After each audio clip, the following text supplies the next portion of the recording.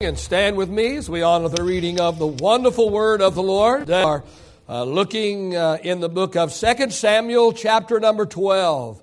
2 Samuel chapter number 12. And we will begin reading with verse number 1.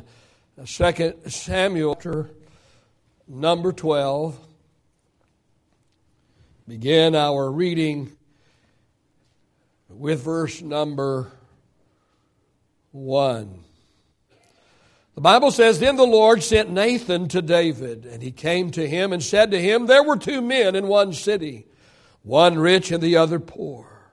The rich man had exceedingly many flocks and herds, but the poor man had nothing except one little ewe lamb, which he had brought and nourished, and it grew up together with him and with his children.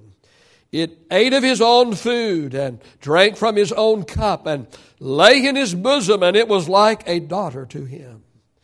And a traveler came to the rich man who refused to take from his own flock and from his own herd to prepare one for the wayfaring man who had come to him. But he took the poor man's lamb and prepared it for the man who had come to him. So David's anger was greatly aroused against the man, and he said to Nathan, As the Lord lives, the man who has done this shall surely die, and he shall restore fourfold for the lamb, because he did this thing, and because he had no pity. Then Nathan said to David, You are the man.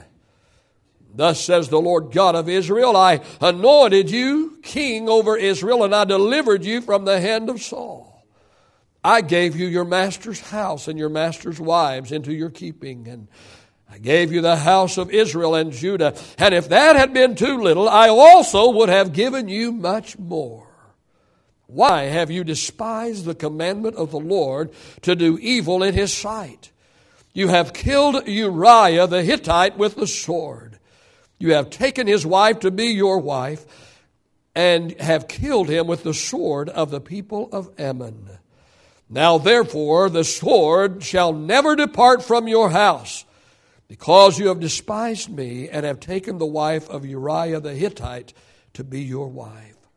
Thus says the Lord, Behold, I will raise up adversity against you from your own house, and I will take your wives before your eyes and give them to your neighbor, and he shall lie with your wives in the sight of his son. For you did it secretly, but I will do this thing before all Israel, before the sun. So David said to Nathan, I have sinned against the Lord. And Nathan said to David, The Lord also has put away your sin. You shall not die. However, because by this deed you have given great occasion to the enemies of the Lord to blaspheme, the child also who is born to you shall surely die. Then Nathan departed to his house. This morning I want to talk to you from the subject, the reckoning of sin. The reckoning of sin. Father, I thank you that you are an awesome and incredible God. You're a God of incredible mercy. Your mercy is new every morning. Great is your faithfulness. But God, you're also a God of judgment. And oh God, even though that you are willing to forgive us no matter what our sin, yet there is a day coming when there will be a reckoning. And there will be consequences to pay for the sin of your people. Help us today to be anointed by your Spirit, Lord. Speak to the heart of the people. Do what we are unable to do, and that is to, Lord, take this message and make it alive to those that hear it today. And for those today that, Lord, that need, Lord, to deal with their sin, oh God, let it be the day where they come clean before you in every area. For the glory of God, we ask these things. All of God's people said, Praise the Lord. You may be reseated this morning. Friend, our sins will be reckoned with, both in this life and in the life to come. Nobody gets away with sin.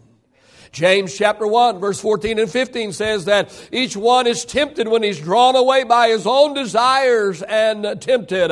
And then when desire has conceived, it gives birth to sin. And sin, when it is full grown, gives birth to death.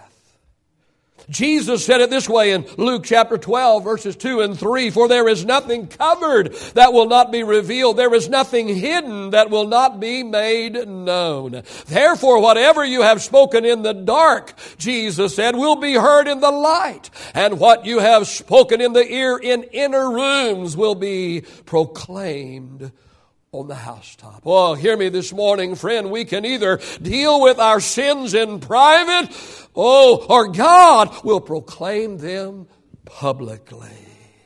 Friend, I am such a mess that I don't let a day go by but when I confess my sin before God. I'm such a mess that I don't let a day go by but when I ask God, "Oh God, I need your help. I need your cleansing. Oh, wash over me with your blood." You see, I'd rather deal, with my sin privately before God, than for Him to have to expose my sin publicly. In our text, David had been living with his sin for quite some time now because the byproduct of his sin had already been born. We ought to all be very familiar with this story. David, who is presently the king, the Bible said in the springtime, the Bible said at the time when kings go out to battle, David stayed home. That was his first mistake. And one evening while he was at home, when he should have been in battle, but he was at home, and one day he was walking on top of his house, and he sees a young, beautiful woman bathing. He inquires about her. He finds out that she is Bathsheba, the wife of Uriah. This should have been enough information for David to forget all about her. She is married. She belongs to somebody else. She is unavailable, no matter who he is, no matter how beautiful she is. David ignores all of this and sins for her. She comes. David sleeps with her, and she becomes pregnant. The plot thickens. It always does when sin is involved. Bathsheba's husband is off at war. He's in the midst of a battle. So David calls for him, brings him home, takes him out of the battle and brings him home. And David tells him to go home. Thinking he will go home. He will sleep with his wife. When the baby comes, he will think it is his. Only one problem. Uriah, Bathsheba's husband, has more character than David. He says, I can't go home and sleep with my wife when my men, my soldiers are on the front lines. My own men are out giving their life. They're out there on the front lines of battle. How can I go home and sleep with my wife knowing that I've left my men in battle? What is David going to do now? Will he come clean? Will he confess his horrible sin? Will he beg Uriah's forgiveness? No. The plot thickens. He places Uriah at the very front of the battle where he will be killed. Uriah is killed. After his death, David sends for Bathsheba to come and be his wife. Now everything is fixed. He has fixed everything. Uriah is dead. Uriah is out of the way. Bathsheba is in the kingdom. Bathsheba is the wife now of the king. David has committed adultery. He's had a man killed. He lied. He sneaked. He connived. And nobody is the wiser for it. David has sinned and is getting away with it. Oops. We better read the rest of the story. Let's go through the first 15 verses of chapter 12 that we read a moment ago. There's 7 things I'd like to pull from these. The first thing I want us to notice is the representative. The representative, verse 1, "Then the Lord sent Nathan to David." Friend, we might think that no one sees what we're doing. We might think that we have done a flawless job of covering our tracks. But know this, God sees all and knows all. Proverbs 15:3 says, the eyes of the Lord are in every place, keeping watch on the evil and on the good. The psalmist said in Psalm 139, Psalm 139, verse 7 through 12.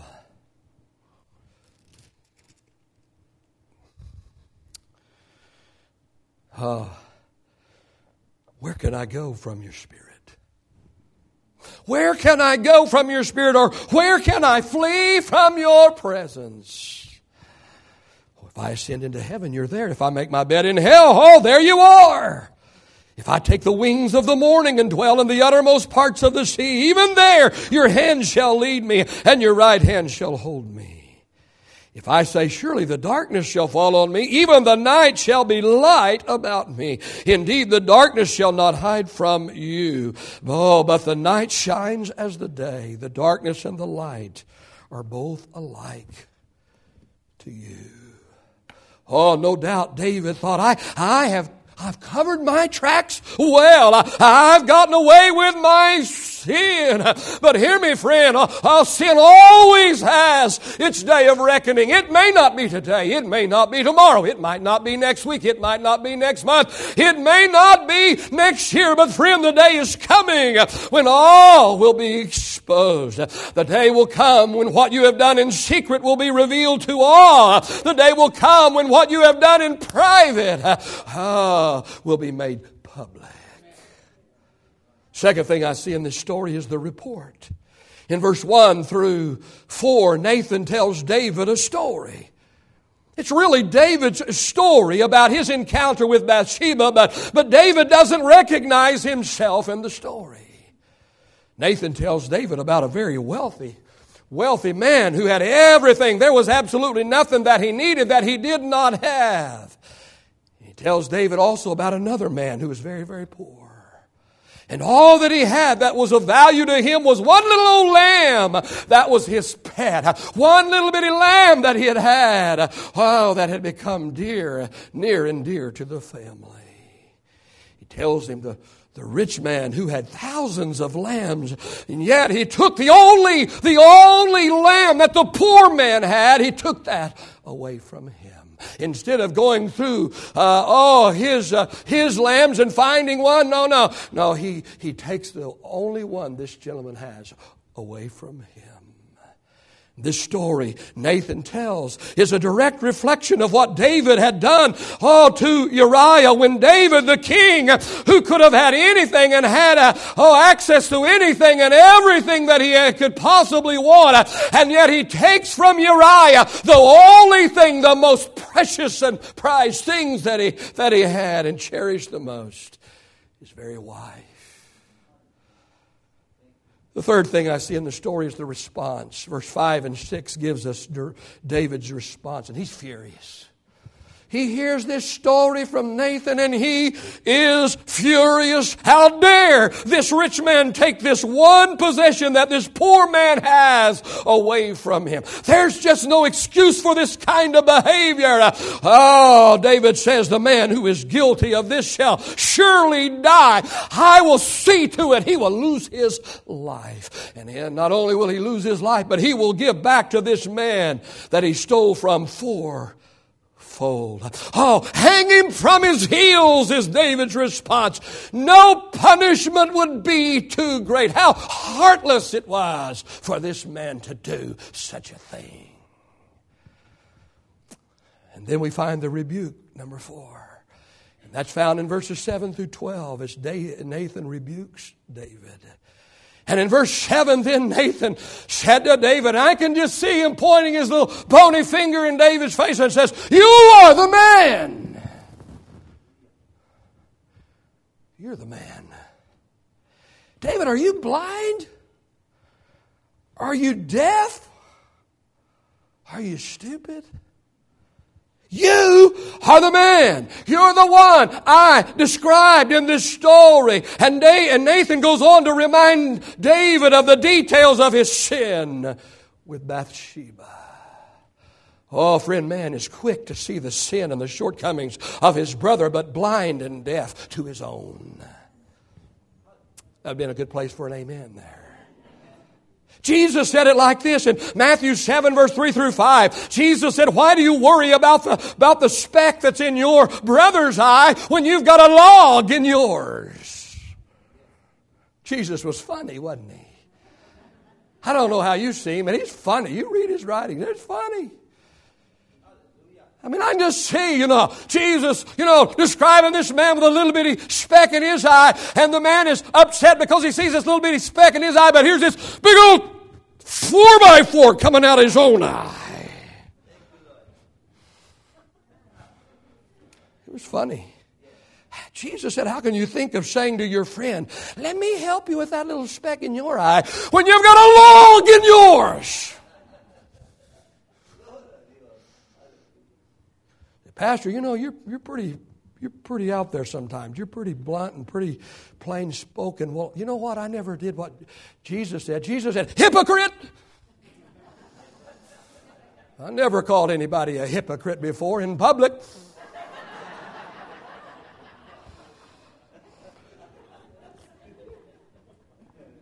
Hypocrite, Jesus said first, get rid of the log that's coming out of your own eye. And if you'll get rid of the log that is in your own eye, then you can see well enough to deal with the little tiny speck that's in your friend's eye. David is ready to execute somebody for stealing a lamb, and all the while he is guilty of stealing a person. And isn't that the way we are? We like to see our sin as small and insignificant, but all the sins of others as big and bad and ugly. When someone else sins, we cry out for judgment. Hang them from their heels, we say. Throw them in the pokey and throw away the key. Amen. When somebody else sins, we cry out for judgment. When we sin, we cry out for mercy and we cry out for grace. When somebody else's child messes up, we point an accusing finger and demand the letter of the law. But when our kid messes up, but you just don't understand. When our kid messes up, we want understanding. Jesus said, blessed are the merciful, because they will receive mercy. Jesus said, give and it'll be given back to you. Jesus said, with the same measure you measure out, it will be measured back to you. Let me encourage you today. I've said this many times, but it bears repeating. Let me encourage you today to become a person of mercy and become a person of grace. Because, friend, there's going to come a time, amen, when you're going to need mercy. There's going to come a time when you are going to need grace. Whether it's for you or whether it's for one of the people that you love, somebody dear to you. And friend, the determining factor as to whether or not you receive mercy and grace is whether or not you gave mercy or you gave grace. In verse 7 through 12, Nathan rebukes David for his sin and reveals to him the judgment that has come upon him and his family because of his sin. But the fifth thing that I see is the repentance. Verse 13, David said to Nathan, I have sinned against the Lord. In Psalm 51, we have recorded David's repentance in detail. Psalm 51 is what actually took place as David stood before Nathan and repented. And in Psalm 51, David cries out, have mercy upon me, O God, according to your loving kindness. According to the multitude of your tender mercies, blot out my transgressions. Wash me thoroughly from my iniquity and cleanse me from my sin. For I acknowledge my transgressions, and my sin is always before me. Against you and you only have I sinned and done this evil in your sight, that you may be found just when you speak and blameless when you judge. Behold, I was brought forth in iniquity, and in my mother, and in sin my mother conceived me. Behold, you desire truth in the inward parts, and in the hidden part you will make me to know wisdom. Purge me with hyssop, and I shall be clean. Wash me, and I shall be whiter than snow. Make me hear joy and gladness, that the bones you have broken may rejoice. Hide your face from my sins and blot out all my iniquities. Oh, create in me a clean heart, O God. Renew a steadfast spirit within me. Do not cast me away from your presence.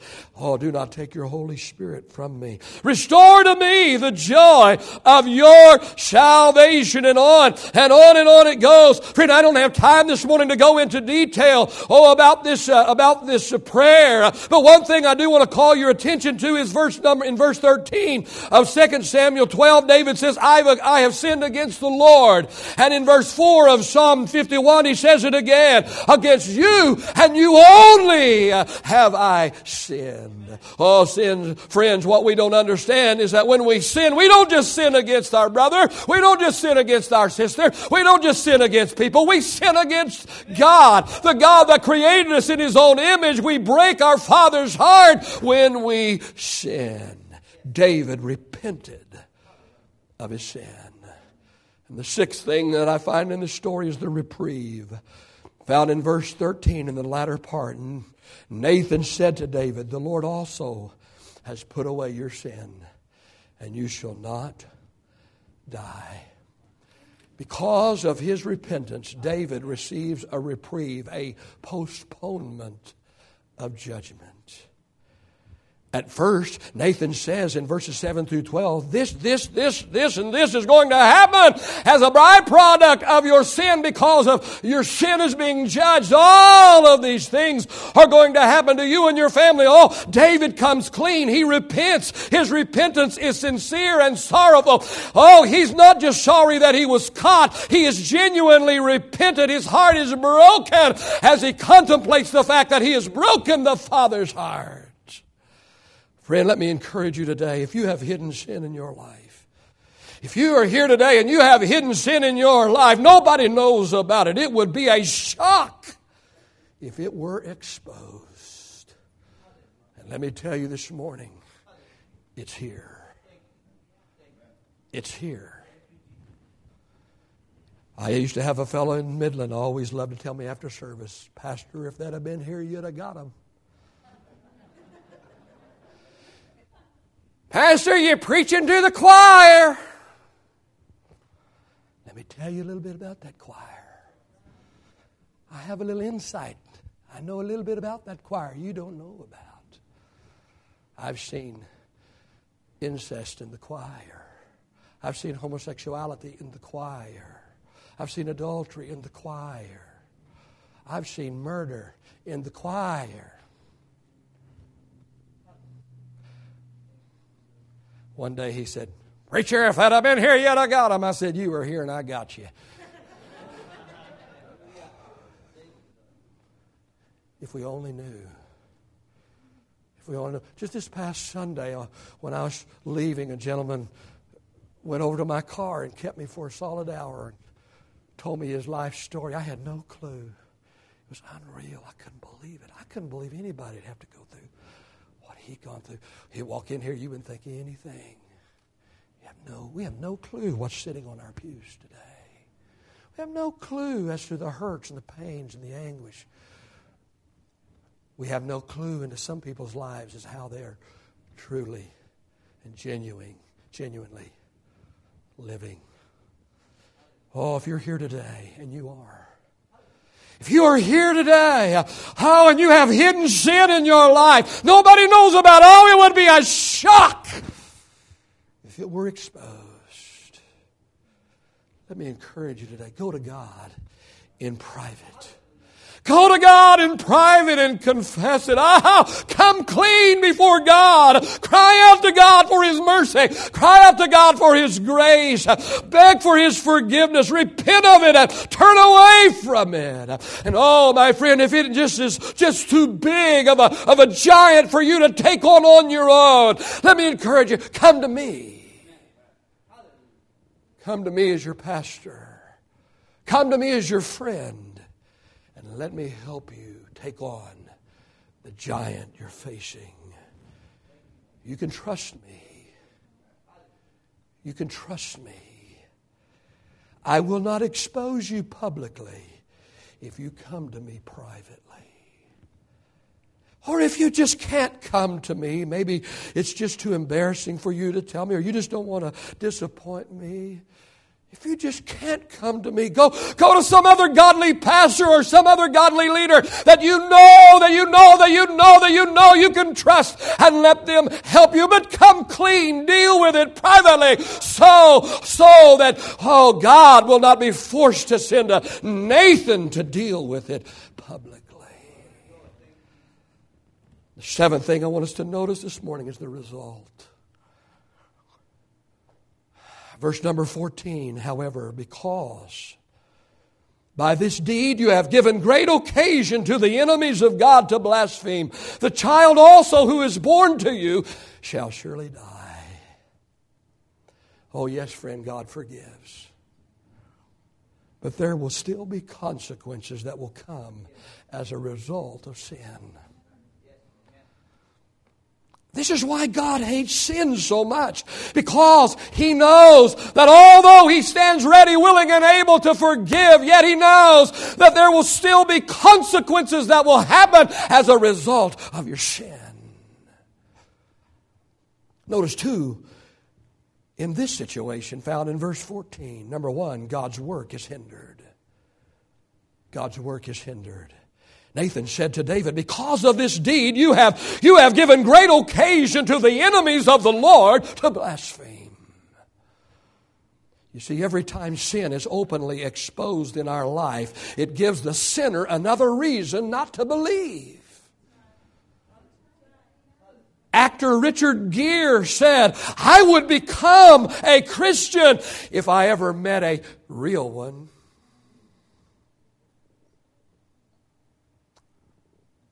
Obviously, he's seen too many Christians merely talk the talk and fail to walk the walk. He said, I would become a Christian if I ever really met one. He said, their teachings are incredible.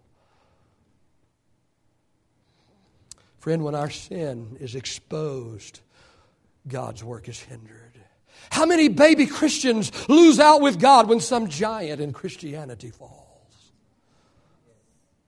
Now, mature saints have learned to place their trust and confidence in Christ and Christ alone. And so their faith isn't shaken if their leader fails. But baby Christians haven't yet learned to distinguish between the master and his messenger.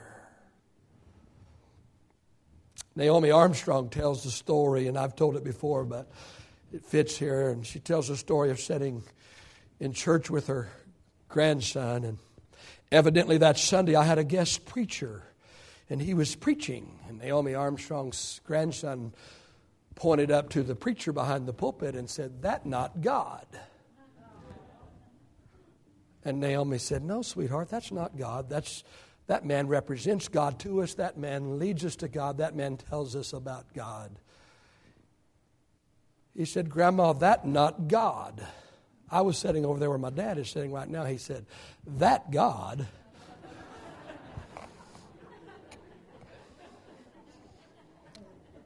Well, let me be quick to tell you, I'm not God nor Junior. But baby Christians and children have a hard time distinguishing between the master and his messenger. The result of sin is twofold. God's work is hindered, number one. And number two, innocent people are hurt. Oh, in David's story, Bathsheba was hurt. She obviously loved her husband. Oh, when he died, the Bible says she mourned for him. I know it takes two to tango, but you know what? He was the king. And if she refused the king, she probably would have lost her life. Now, character would have lost her life. But you know what? I'm laying the blame on David. She was hurt. Whether or not she had affection for David or not, but she was hurt. She lost her husband. And the baby that was conceived through the sin of David and Bathsheba was innocent. Let me tell you something this morning. There is no such thing as an illegitimate child. Say, Pastor, how do you deal with people that have babies in the church and they're not married? How do you deal with them? We deal with them just like they were married. We don't condone how it happened, but that baby is innocent. And we're going to shower that baby just like it, no matter what. We're going to shower that baby. We're going to dedicate that baby. We're going to love that baby. Because you see, there's no such thing as an illegitimate child, only illegitimate parents. Although the child was innocent, in this story, the child died. I don't fully understand that. In all honesty, don't fully agree with it. It's okay. I'm not God.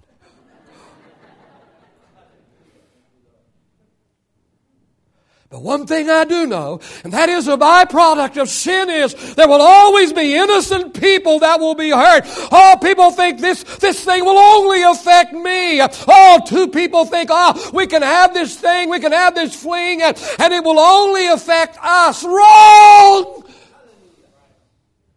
When sin is involved, there will always be innocent people that will be hurt. Oh, they may not be hurt today. They may not be hurt tomorrow. They may not be affected next week. But before it is all over, innocent people will be hurt. Oh, people that you love dearly. Oh, people that mean the very most to you. Let me remind you this morning as the musicians and singers get back in place this morning. Let me remind you today of the three things I always remind you of when I take on this subject. Three things that sin will always do. Let me tell you this morning, number one, sin will always take you farther than you intended to go. Oh, I'll just go this far, you say, but once you get there, you keep on going. Number two, sin will keep you, it will always keep you longer than you intended to stay. Just once, you say to yourself, I'll only do it once, but yet you find yourself back there again and again and again and again. And number three, sin will always cost you more than you were willing to pay. Oh, if someone had told you up front how much your sin would have cost you, you would have said, no thanks, I'm not willing to pay that much. The cost is just too high. But sin is so subtle and it is so small and so seemingly harmless. But sin will always take you farther than you intended to go. It will always keep you longer than you intended to stay. It will always cost you more than you were willing to pay. We've been talking about the reckoning of sin today. Our sins will be reckoned with, both in this life and in the life to come. And let me admonish you this morning, deal with your sin privately so that God won't have to send a Nathan to put his finger in your face and say, you are the man. Father, thank you for the Word of God today. Lord, it burns upon my heart today. God, we think we know people, but even as I said to my wife this week, we don't ever really know people. Sometimes even husbands and wives thought they knew one another and find out there was a secret life. There was a secret part. Oh God, help us today. As your heads are bowed, your eyes are closed, absolutely nobody's looking around. Nobody. If you look around, I'm going to ask God to strike you blind this morning.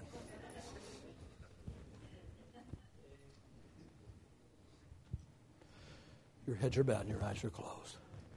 Nobody's looking about. Nobody's leaving unless you have a baby that's disturbing, and then we ask you to do that for the good of all. I've spoken to the heart of somebody here today, more than one. And God has zeroed in on you today. God loves you so much. that He's used this message before this general audience to speak specifically to you. And if you respond today, that's good. But if you are in denial today and you fail to deal with your sin, let me tell you, maybe not tomorrow, maybe not next week, maybe not next month, but Nathan's coming. He's coming to your house. He's knocking on your door. And he's going to say, you're the one. God's got your number. He's tried to deal with you, but you wouldn't. He tried to do it discreetly. He tried to do it in private, but you wouldn't. So now, I'm the reporter, and I'm putting it in on the front page. Pastor, God's dealing with my heart today over an issue. I want to come clean with it today. Nobody's looking about. It takes a lot of courage. I want to see your hand this morning. Lift it up real high, real high. Come on. You have courage this morning to answer this call. I'm not going to call you out. I'm not going to expose you in any way, shape, or form. God's dealing with my heart. He's talking to me this morning. I want to deal with this thing privately so I don't have to come publicly. Thank you, young man. You can put your hand down. How many others just want to lift it up real high? Let me just recognize that you have lifted your hand today. I know it. Thank you, young man. You can put your hand down. I know it's a difficult thing to do this morning, but I believe it would be better if you did it this morning. Can I see your hand this morning? Lift it up real high. Anyone in this room? God's dealing with you today. He sent you a general message. He's trying to do it so you can save face. But friend, if you ignore it, there'll come a day when Nathan is going to knock on your door. Amen. Come clean today. Come clean today. Come clean today. All right, this morning I know there's a couple of young guys that lifted their hand. And when I was a young man, I had to raise both hands every time. And I was guilty. This morning there's some other folks here today that God is dealing with your heart. And you just couldn't quite lift your hand, and maybe you didn't want Pastor to see it. And that's okay, I understand. I'm not going to send you away this morning defeated. I want to tell you today, you can still deal with this thing. You can deal with it privately this morning in your own prayer time. You can deal with it today privately in your own prayer time today. You can set up an appointment and come and visit with me. I can help you if you need help this morning, or you can find someone that you trust, and you better know you can trust them if you do.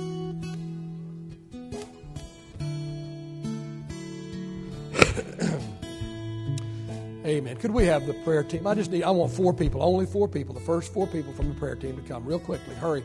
4 people from the prayer team come. 1, 2, 2 more, 3, 1 more. 1 more? That's all we have. Okay, there we go. We got them. We've got them right here. Just in between these. Always stay in between here and the end of that plate over there so that we can leave room on either side for people that want to come and kneel and pray. Pastor Carl's going to lead us in a chorus this morning. I want to open the altars today. Maybe you need prayer. Maybe it's something we've talked about today. Maybe it's not. Maybe you have a physical need. You'd like to be anointed with oil. This prayer team can pray for you. They can anoint you with oil.